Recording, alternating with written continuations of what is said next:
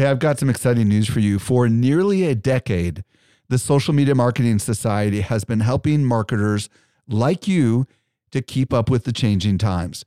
This is our private community just for marketers, and the doors are open right now. When you join, you get access to ongoing training and become part of a welcoming community of marketers who are just like you. Learn more at smmarketingsociety.com. Again, smmarketingsociety.com. Welcome to the Social Media Marketing Podcast, helping you navigate the social media jungle. And now, here is your host, Michael Stelzner. Hello. Thank you so much for joining me for the Social Media Marketing Podcast, brought to you by Social Media Examiner. I'm your host, Michael Stelzner, and this is the podcast for marketers and business owners who want to know what works with social media. Today, I'm going to be joined by Phil Pallen, and we're going to talk about 3 easy steps to develop a personal brand. By the way, I'm at Stelzner on Instagram and at Mike_Stelzner on Twitter. And if you're new to this podcast, be sure to follow this show so you don't miss any of our future content. I was recently at Social Media Marketing World, and I had a chance to connect with some of our best customers. A lot of them listen to our podcast, just like you do. Not everyone knows what I'm about to share with you. We do something special here at Social Media Examiner. The best of the guests that you hear on the Social Media Marketing Podcast not only teach at our conference, but they're also part of our secret society called the Social Media Marketing Society. Each month, our top tier guests who have been on my show are invited to train inside our society for an exclusive group of marketers who are just like you. The training is designed to help you go from being a passive consumer of content to a marketer who is in active learning mode. So if you're ready to make real progress with your marketing, you're a perfect fit for the Social Media Marketing Society. Join us by visiting smmarketingsociety.com. We've got a really big sale that is ending very soon, so don't delay. Again, visit smmarketingsociety.com and join today. Let's transition over to this week's interview with Phil Pallen. Helping you to simplify your social safari. Here is this week's expert guide. Today, I'm very excited to be joined by Phil Pallen. If you don't know who Phil is, you need to know Phil. He is a branding strategist who helps experts build and grow their personal brands. He's also hosted the Brand Therapy podcast, and his course is called Content Mastery. It's great to have somebody who teaches mastery on the podcast today. How you doing today, Phil? I am so good now that my day involves you. I'm thrilled to be here. Thank you. Well, I'm excited to have you here. And today, Phil and I are going to explore how to develop extreme influence using social. And take us back, Phil, to a little bit of your story. How the heck did you get into helping people build influence? Start wherever you want to start. I can't wait to hear your story. Yeah, I don't think you know this story. In fact, a lot of people don't know. I don't dig up this story unless it's a special occasion. I feel like this is one of those. I am originally from Canada. I studied in the US at Full Sail University for my master's degree. And 3 months before I was set to graduate, I entered a competition to become Charlie Sheen's social media intern at the peak of his craziness in the media in 2011, if you remember the Tiger Blood stuff. Well, I was #TigerBloodPhil. Got together with a few friends, including my greatest colleague now, Lauren, who works with me every single day. And we came up with effectively my first ever social media campaign in 2011 to become Charlie Sheen's social media intern. To enter this competition, it was just a single tweet that you would send. And very long story short, I made it from 90,000 to the top 50. 4 waves of competition and press. I was very grateful to be Canadian because Canadians get excited when other Canadians are successful in sports or entertainment. So I did over 100 TV and radio interviews, a ton of publications, Entertainment Tonight Canada. They wrote about it in Adweek. This effectively launched my career in this competition. Even though I didn't win, it led to some pretty exciting opportunities to land another internship that was my dream job, and that was to work for Ryan Seacrest. I was hired as a digital media intern. Cool. Yes, back in the day. But the story doesn't end there. 1 week before I was set to graduate and start, I had another wave of press. I stepped out of classrooms to do radio interviews. And then one of those calls was from the VP at Ryan Seacrest. He said, Phil, are you sitting down? I said, no, but I will. He said, we have some bad news. We have $1 million advertisers threatening to drop because you've stirred up so much media connecting our squeaky clean brand to Charlie Sheen's brand of drugs and strippers. Although we'd love to have you, we cannot hire you. So you're fired before you even started. Wow. So yeah, that's the story. I kept my plans. I moved out to LA, submitted my resume for jobs at agencies. I didn't get a job. So I thought, well, I have to pay rent next month. So what are my tangible skills that I can, offer to someone something so good that they would pay money for it? And that was designing logos and websites. They weren't great, but it was a place to start. And that's how I got my first clients. And that is all I have ever done is work for myself. So when did you move to LA? How long ago was that? 2011. Okay, so kind of lead us down the story a little bit further to what you're doing today, because obviously, sometimes I love to say that phoenixes rise out of the ashes, right? I mean, this is such a great story where you want this thing and then all of a sudden it doesn't happen. And my guess is it's a good thing it didn't happen because it led to something more, right? So tell us what happened when you went to LA and a little bit more about how you've been able to build this personal brand, for yourself and how you're helping other people do this. It's funny you say that. I called my mentor at Friday at 10 o'clock at night, which was just not an appropriate time to be calling, literally a teacher from my school. And I said, I described what had happened. I had been fired. I said, I think this will be funny a year from now, but it's not funny right now.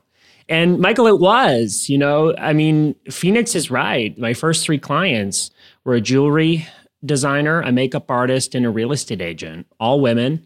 And they hired me because I think they saw a combination of someone that they wanted to work with, young and excited and eager to get started, but also someone with tangible skills. I talk a lot about this for grads that are, trying to get a job. It's you can go work for someone. You can also consider, take inventory of what your skills are and start something of your own. And so I never intended to be an entrepreneur. That was never something I had in my mind. I figured I'd follow the path that I thought I was supposed to do, which is go work for someone and go work up the ranks at a company.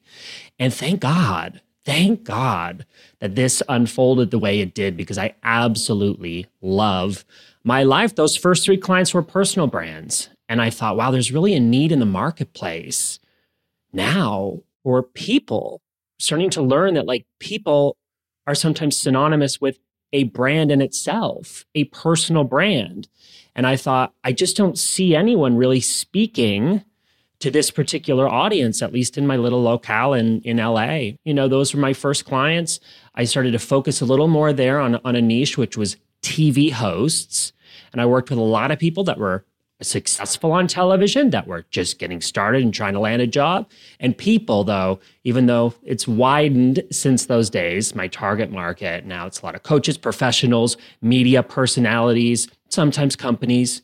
The common thread, I think, in the work I've done for over a decade is it always comes back to people. Well, and you started this course, obviously. So content mastery, tell me a little bit about the role of content in all of this. I'm just curious. Oh, absolutely.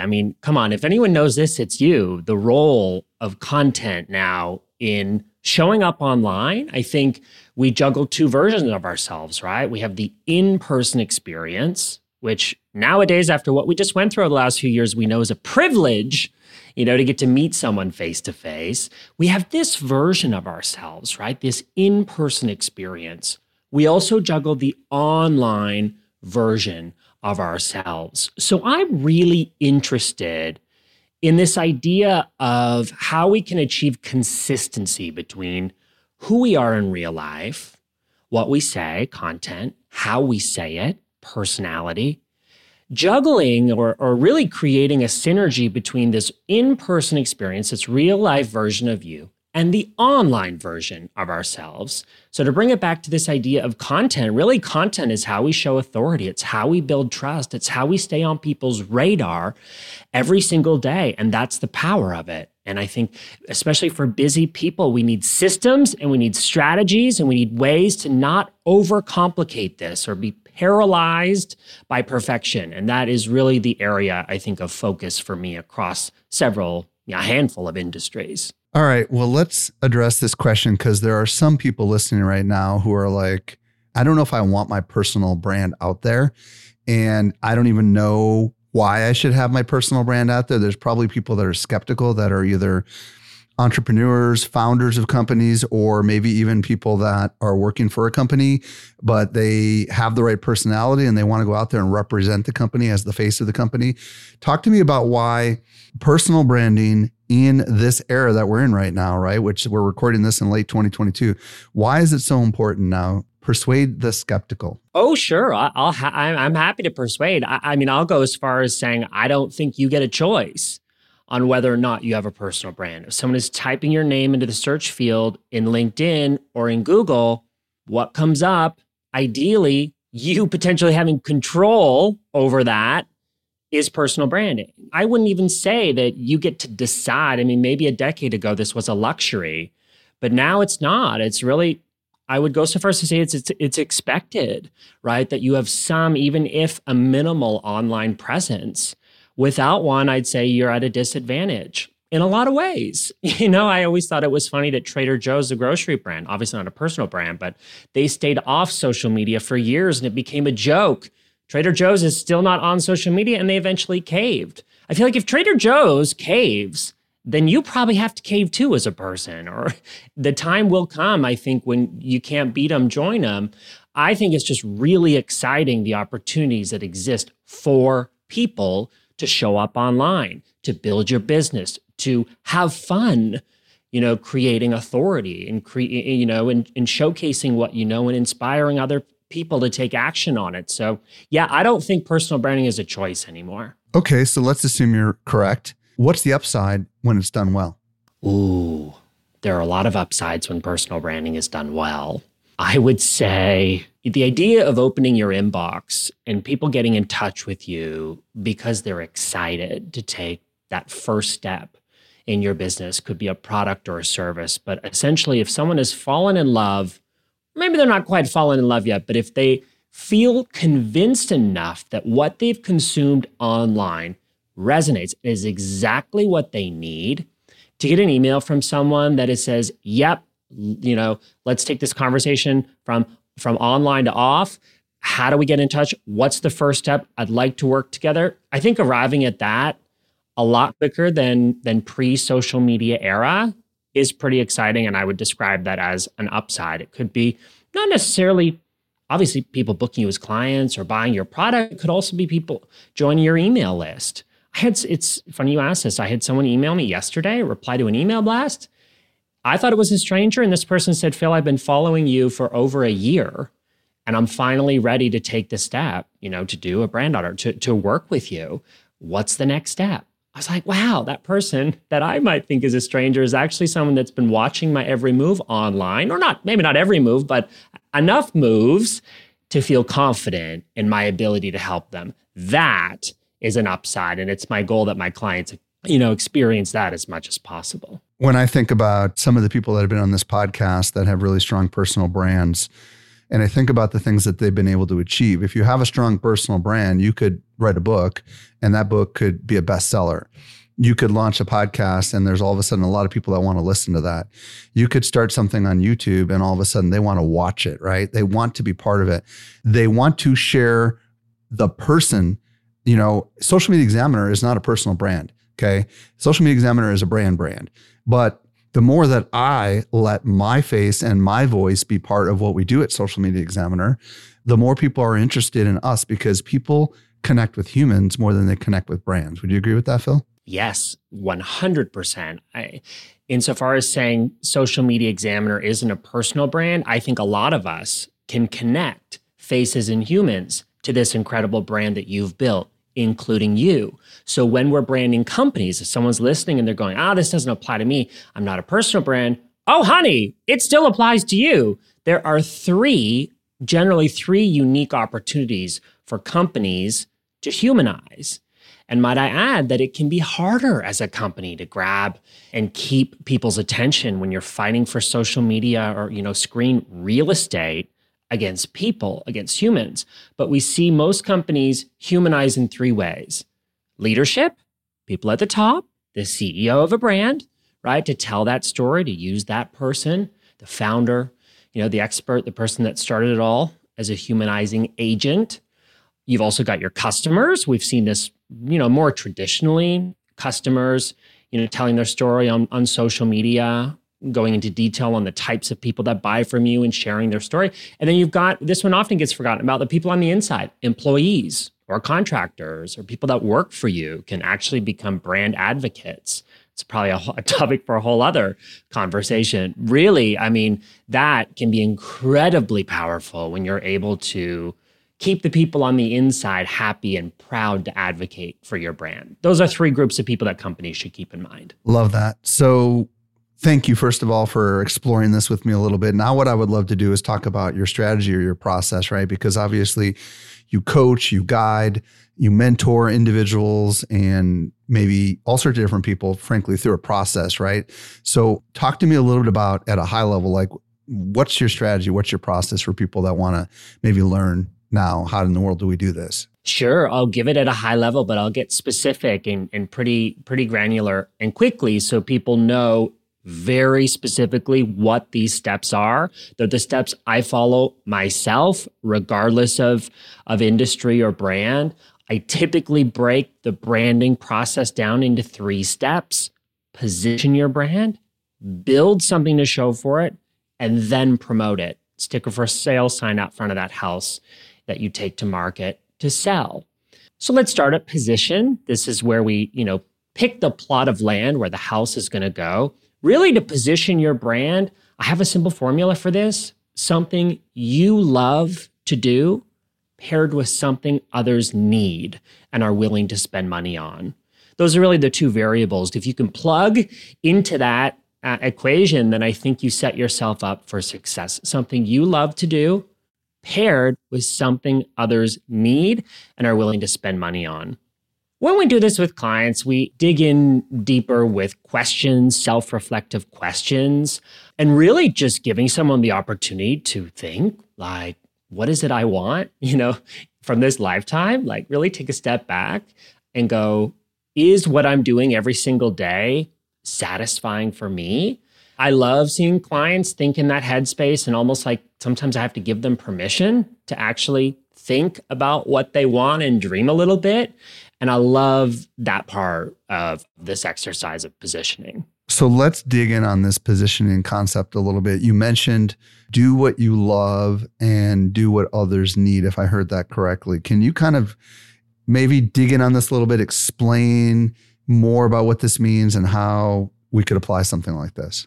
Absolutely. Absolutely. This is really the formula that I reflect on. It's one that was born, I told you my story, so it's one that was born from the very beginning of my business, landing in LA, giving my resume to agencies that didn't hire me. I thought, okay, what is it I'm good at, right? What is it I love to do? And if it's something I love to do, then I'll continue doing it, I'll enjoy doing it, and I'll get better at it. That's really, I think, a handful of questions to think about, right? I was in a position, I found myself in a position, yes, of urgency, but also of excitement, and that I could actually sit and reflect and go, there's a lot of possibilities right now. So how do I have a handful of parameters in mind that help me narrow it down? So questions like, what do you love to do? What are you good at? What are you going to get better at? The more you do it. Michael, sometimes I'll ask people this question: if you can't summarize your brand in one sentence, then answer this question. If you won the lottery today, what is it you would do with your time tomorrow? And so everyone has an answer to that question. I hear a lot. Travel, spend time with my family, spend more time collecting wine. I heard that one last week. And so I think this question will hopefully get you in the right headspace of self-reflecting on what it is you love to do. My mission at the end of the day, or maybe at the end of my life, is that hopefully I've changed some lives for the better and positioned people to do something they absolutely love to do as a career. So that's really that first portion of what is it I love to do. That on its own can be just a hobby. The second part of the variable is absolutely essential to think about and maybe do a little bit of research. Research can be as simple as asking some people around you for feedback, not just family. But the second part is, what do people need and are willing to spend money on? People don't spend money on wants.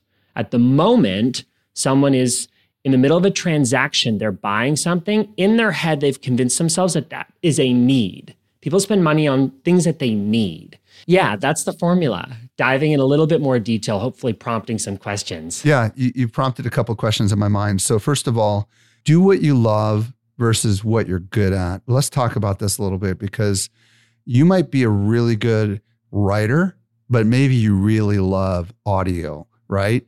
So let's talk, like, my friend Cliff Ravenscraft talks about, like, there's just zones of genius versus all this stuff. You know what I mean?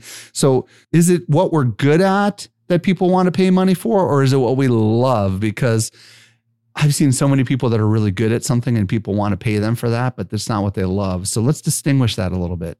I agree. And I love that you referenced Cliff. One of my first conferences that I spoke at was over in the UK, and he and I spoke together. He's wonderful. I'm totally with Cliff, and I think I'm with you on this one. I think what you love is more important than what you're good at, okay? Because again, we're using this moment to self-reflect and set ourselves up for success. And doing something you're good at doesn't necessarily account for something, at least that I would measure as success, if it doesn't bring you joy. Right. If it isn't something you love. I think the more important variable there is something you love, because the more you do it, the better you'll get. And I've seen this in my own career. So even if we feel like we're not as good at it as the thing we're good at, and this is the quandary, right? Like, I'm really good at this and everybody wants this, but I love this, but I'm not very good at it yet. You would still go for that, really, because in the long term, you're going to stick with it, right? Versus something that you're eventually going to burn out if you don't love what you're doing. Is that what I'm hearing you say? Yes, that is what you're hearing me say. And I think, yes, school can help us. Courses can help us. I think even education, media and education have become so democratized now that I think, we can learn from watching a YouTube video, what we used to have to sit in a university classroom for. And I think it's really exciting. So if it's something you absolutely love to do, then my hope is that curiosity and excitement and knowing that this is something you can monetize or something you can do as a career is going to push you to focus and get better at that. I think everyone can. Connecting that with what people need and they're willing to spend money on sounds not easy, right? Because you said there's research you can do and stuff, but do you have a couple tips on how people, because like some people listening right now are probably like, I'm with you both and I'm doing something I'm good at, but I don't love. And I would really love to do more of what I love, but I don't know if anybody needs it. And I don't know if they're willing to spend money on it. How do I connect those dots? How do I find that information? I think those dots are the entrepreneurial path described, and I'm not sure they ever change. There's always a bit of a risk, right? Setting yourself up or creating your services menu for the first time or launching your first product. So there's no guaranteed blueprint or formula for success. There's definitely some good resources out there. But I would say, I think sometimes we overestimate what's involved with research. Research at a very simple level could be talking to 10 or 20 people around you. Is this a product you would use? Is this a service you would hire? Is this something that you would pay for? Would you pay this much? If not, how much would you pay? And I think research, honestly, is just asking people around you to get some real-time feedback, people that are not afraid to be honest with you. That's why I tend to avoid family for this exercise, because that's not always an accurate read. Right. Okay. So the first step of the process is really what you referred to as positioning, right? Which is really like figuring out what you love doing. And ideally, if you're good at it and you love it, that would be the perfect match, right? Like you love it, yes. You're pretty good at it, and people have told you, hey, you should sell this because I would buy it, What's the next step in your process once you've figured out your positioning? Sure. And thanks for spending time on that stage. I think hopefully that's prompting lots of thoughts. Hopefully people are thinking about this, for themselves. The second stage is the one I find most exciting, and that's the build. And this is where I spend a lot of time with my clients. If I had to say any one of these things was my specialty, it would be this stage, When we're ready to build something to show for the brand, typical steps for this would be photography, brand identity, and website. Sometimes there's a few other elements in here, but 99% of the time, these are the three main elements of building a brand. And maybe in that website category, I'd include updating your social media profiles as part of that exercise, the new look and feel. So photography is typically where I start, different from other people who do branding. I think photography is your secret weapon online. I think photography is really the effort you put into showing up in real life, outfit, hair, makeup. The online version of that is now your photography. So if your LinkedIn profile photo is a photo from a barbecue, family barbecue 10 years ago, pixelated, cropped, horrible, then that's like showing up to a wedding in pajamas. I think, users nowadays are pretty savvy. And I think putting some effort into that and thinking about, okay, how can I show up online? Each instance of that is like a little mini soldier out there fending and representing you.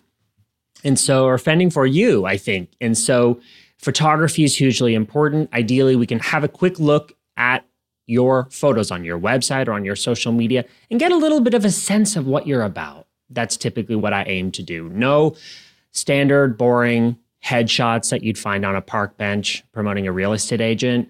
Instead, I typically share this piece of advice with clients or with the photographer. I say, if you're going to be photographed for Vogue magazine, what photos would they take to tell your story, or to show your story? Would they capture you in your office with paper all around? Would they capture you out in nature because that's what inspires you?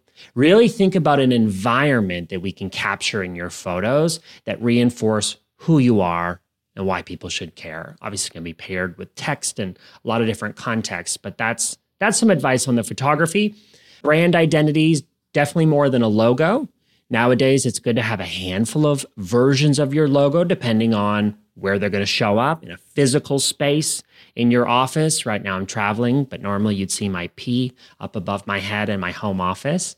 You've also got letterhead, stationery. Those things in print still exist. You've got email signatures, websites, digital versions of your logo. So really think about how are you set up to have your branding in all of those places. Colors, typography, and I'd say consideration on print and web, how your brand design is going to show up. And then really, just to round it off, it all comes together when you're working on a website. We see photography, we see copy, some organization of the brand. I think putting together a beautiful website is great and it's exciting, but the exercise of creating a website is almost more important than the output, than the final product, because it helps you organize the way you describe yourself. It helps you organize the access points to you, how you make yourself available, right, for people to hire you or purchase your product. Organizing all of that is a really exciting kind of exercise. So those are the steps of the build. I like this. And maybe you can share an example of a client that you've worked with and kind of how through the examples you're talking about, what kind of an impact it makes. Because some people are like, wow, okay, this is not what I was expecting. Photography and logos and website stuff seems interesting, and it definitely seems important. But can you think of a client, or even if someone who is not a client who you think is doing a good job at this, so people can kind of look at this and maybe understand this? Because we're presenting this in audio form. We don't have the visual aids in front of us, but it might be helpful for someone to kind of imagine what something like that could look like. Absolutely. Yeah, thanks for this opportunity. I have over 60 examples on my website, personal branding, and a few companies on there, examples. I'm going to give you one that includes a testimonial. I try to, for every single project, finish the project with an actual testimonial that person has given me, sometimes 6 months out, 3 months out, sometimes a year out, because I am extremely focused, I really care that someone sees a positive result of going through this exercise with me. I can't do any of this until I'm crystal clear on someone's business goal. You better believe that I follow up with them and say, hey, this was your goal. Are you closer to that goal? And it's funny you describe, some Some brands are inherently more visual, right? And others are not. So when I told, the example I'll give is Kate Payne, who is an executive coach. When I told her, Kate, as part of this project, we have to get you photographed. She was like, no, that's my least favorite thing in the world. Can we do everything but that? And I said, absolutely not. So she went along with it, took some convincing. We got some of the most beautiful photos of her actually at home office, captured her in her environment. We had tapped a few people to be to sub in and be in some of the photos to show her in her element, in her environment, giving a presentation. And made some decisions with her color, her typography, created a really simple, minimalist, beautiful monogram type logo that is something that won't go out of style anytime soon. I think if I've done my job properly, then what I give to someone as an output of that is timeless. And Kate emailed us about 6 months after working together, and she said, guys, I just have to tell you, my business is through the roof. It's at least tripled from last year. And there's absolutely no other explanation for this than my website, which is really, an instance of all of these elements we worked on coming together. People were, she described that people would land on her website, know exactly what she was about, know exactly how to hire her and for what. And so by the time that email landed in her inbox, it was more or less, when can we get started? And that's awesome. That's makes me really happy. Absolutely love that. And I'm excited about the last part of your process, because obviously this is where the social marketing side of this comes in. But share a little bit about, so we've got a purpose. Okay. Let's assume we've established that, right? And our positioning really is what we're talking about, right? And then we've gone ahead and hopefully gone through some of this, a building stage with this photography and identity and the website. Now what's the next part of the process? Yes, this is the part that you're going to get the most excited about. This is social media. Really, it's promoting your brand in any way that makes sense for you and for what you've created. I'll say with my focus on personal branding, yes, I do companies and startups occasionally.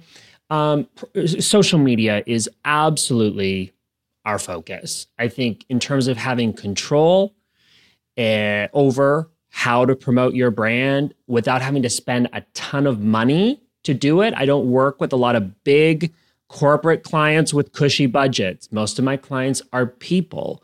Not all of them love social media or every social media platform. So we'll explore a little bit there when it comes to choosing the right platform for someone to be on. But yeah, social media is definitely, for me, definitely the greatest focus in this final stage of the process, which is promoting your brand, sticking your first sale sign out front of that house. It's always my goal that someone, rather than being average on 10 social media platforms nowadays, be a rock star on 3, or I would say even better yet, be a superstar on 1. I've got some examples of some clients and even some colleagues that have gone through this path differently. I, for one, was active on every social media platform, and for a long time was not really a superstar on any of them. I started to kind of balance, where do I enjoy creating with where does my audience enjoy consuming? And I've landed on my priority platforms, YouTube, Instagram, Pinterest is actually up there for me. When I think about someone focusing on one platform to start, I think of my friend Lucas O'Keefe. His handle is the Lucas O'Keefe, and grew his Instagram over 200,000 followers in a year and a half. Only now is he starting to branch out and think about a podcast and a YouTube channel. He really has built an awesome audience very quickly by going all in on one platform. So these are the kind of things we think about and talk about. I thought, since you asked for examples, I gave you a few on the fly. But these are the things we think about in this final stage, really. How do we put our best foot forward, and how do we get the right traffic and eyeballs on what we've just created? Well, yeah, let's talk a little bit about, let's just say somebody doesn't know which platform they should be on. Do you have any wisdom or guidance as to how to decide which platform to be on? Absolutely. Absolutely. In particular, because I work with very busy working professionals, when we make the decision to do something, we have to make sure that it's sustainable. It can't just be something you start and then end up quitting because it's not satisfying for you. So I think the first thing you have to think about are parameters. There are 2. Time. How much time do you have per week to spend building your audience online, as well as goals. So two of the most important parameters: time, how much time you have, goals. What are your business goals? That has got to be a consideration before choosing, a social media platform. What are your business goals? And is it going to make sense? If that's your goal, is it going to make sense to be active on this platform that we're considering? I think also people tend to focus a little too much on where your audience is. I posted on Instagram a few days ago. Nowadays, 2022, late 2022, at the time that we're recording this, I think your audience is everywhere. I don't think, honestly, now it's like, TikTok, that's for young people. Like, that is so passé. Your audience is everywhere now. So we need to balance, yes, where your audience is, where you can cultivate an audience, with where you enjoy creating. Where do you enjoy creating? What platforms do you log on and consume content because you like being there? Probably a good sign that it's a platform that you might want to start creating on as well. So those are a few considerations. I'd say time, goals, where you enjoy creating, where your audience enjoys consuming. And the last piece of advice on that would be, don't try to be active on every single social media platform unless you're like Gary Vee and you've got a whole content team following you around everywhere you go. You probably can't excel on 10 platforms. So choose 1, 2, maybe 3 to focus on. So let's say we've chosen a couple and we've decided we like creating content, maybe long form content. So we're going to go with YouTube, for example. Yes. Or we like creating short form content. So we're going to go with TikTok or Reels. What kind of content do we make? And how do we establish our influence with the content? Do you understand where I'm going with that? I do. I actually love that you gave an example of long form content. I would say for every creator or every personal brand, if you can throw in the mix at least one form of long-form content creation. It could be a podcast. Actually, podcasting for me comes before YouTube video planning, if you can believe it. So podcasting really is my long-form method of content creation. It gives me half an hour to 45 minutes with my colleague, Lauren, to brainstorm and talk in a non-scripted way about something we're excited about in that particular moment, and hopefully something other people want to listen to. That's really where it starts. We take that, let's say, half an hour episode, upload it on otter.ai, get it transcribed for free. And from there, she'll take it and turn it into a blog post. She likes to write. I do not really like to write. I will take it and edit it, restructure it a little bit, and turn it into a YouTube video, which is my area of joy, I would say, in the social media landscape for us. So to take something that exists from an unscripted half an hour conversation and turn it into a YouTube script, I can do that in half the time it would take me to sit down and write a script from scratch, including the research and just the organization of the ideas. So to answer your question, I would say make sure you've got at least one version of long form content creation. It could be YouTube as your origin. It could be podcasting. It could be blogging, just something that's going to enable you to chop it up in, easier when it goes on other social media platforms. I'm able to, for example, to take that YouTube video with 3 to 5 points that I drill home. I post twice a week to YouTube now, Wednesday and Saturday. And then I can easily take that content and throw it up in 3 different ways on Instagram over however long, it could be an Instagram carousel. It could be an Instagram reel. I could tell that little lesson and story on feed with a video or photo or pop it into my stories.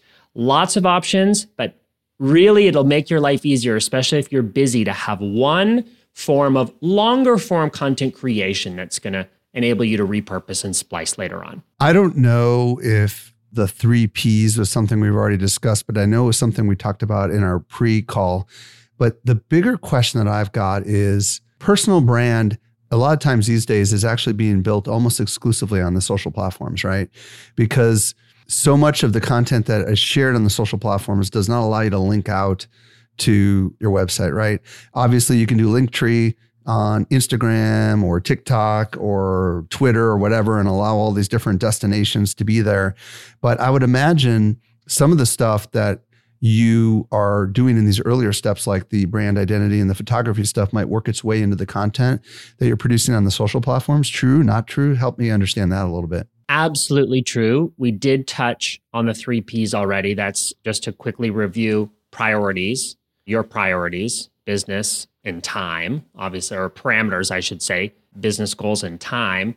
Priorities, you, where you like creating, where the audience likes consuming, and then platforms, just really taking some energy to narrow down to 3 or to 1, not to 10.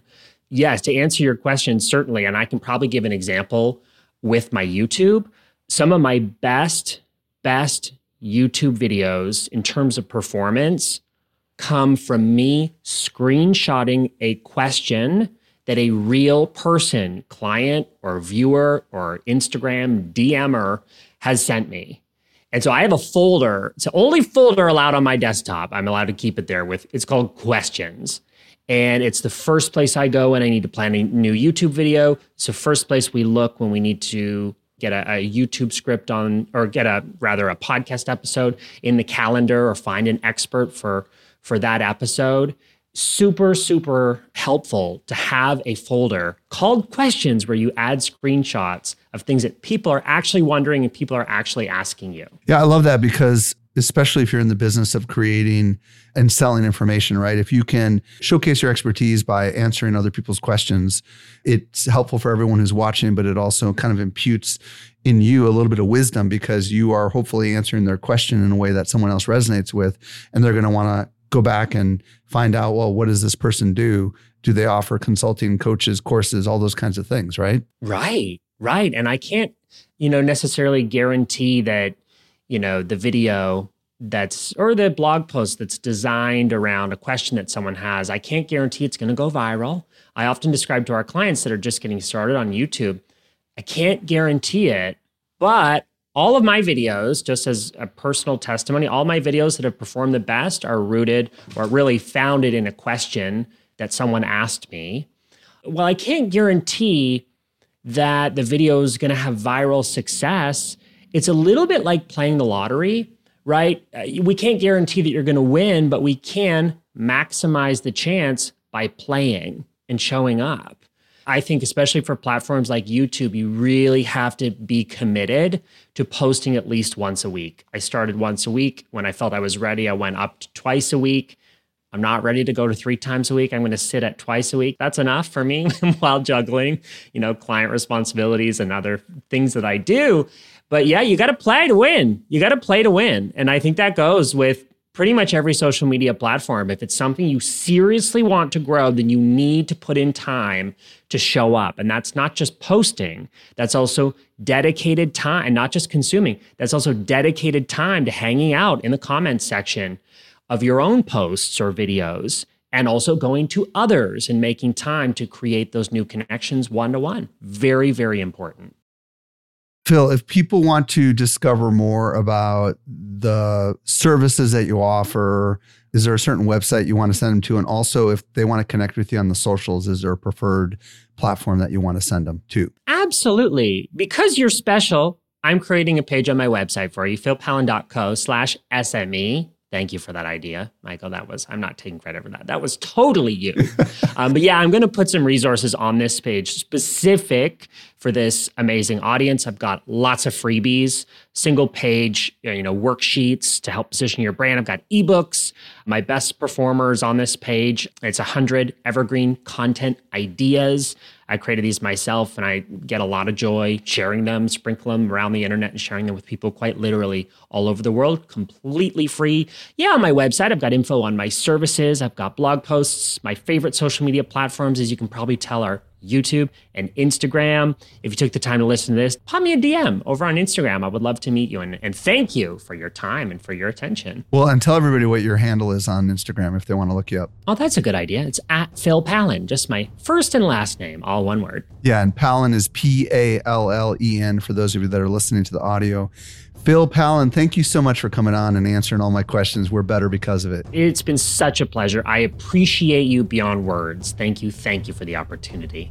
Hey, if you missed anything, we took all the notes for you over at socialmediaexaminer.com/535. If you're new to the show, be sure to follow us. If you've been a longtime listener, would you let your friends know about this show? I'm at Stelzner on Instagram and at Mike_Stelzner on Twitter. This brings us to the end of yet another episode of the Social Media Marketing Podcast. I'm your host, Michael Stelzner. I'll be back with you next week. I hope you make the best out of your day, and may social media continue to change your world. The Social Media Marketing Podcast is a production of Social Media Examiner. Hey, just a quick reminder, join the Social Media Marketing Society today and level up your marketing for your company or your clients. Visit smmarketingsociety.com to find out more.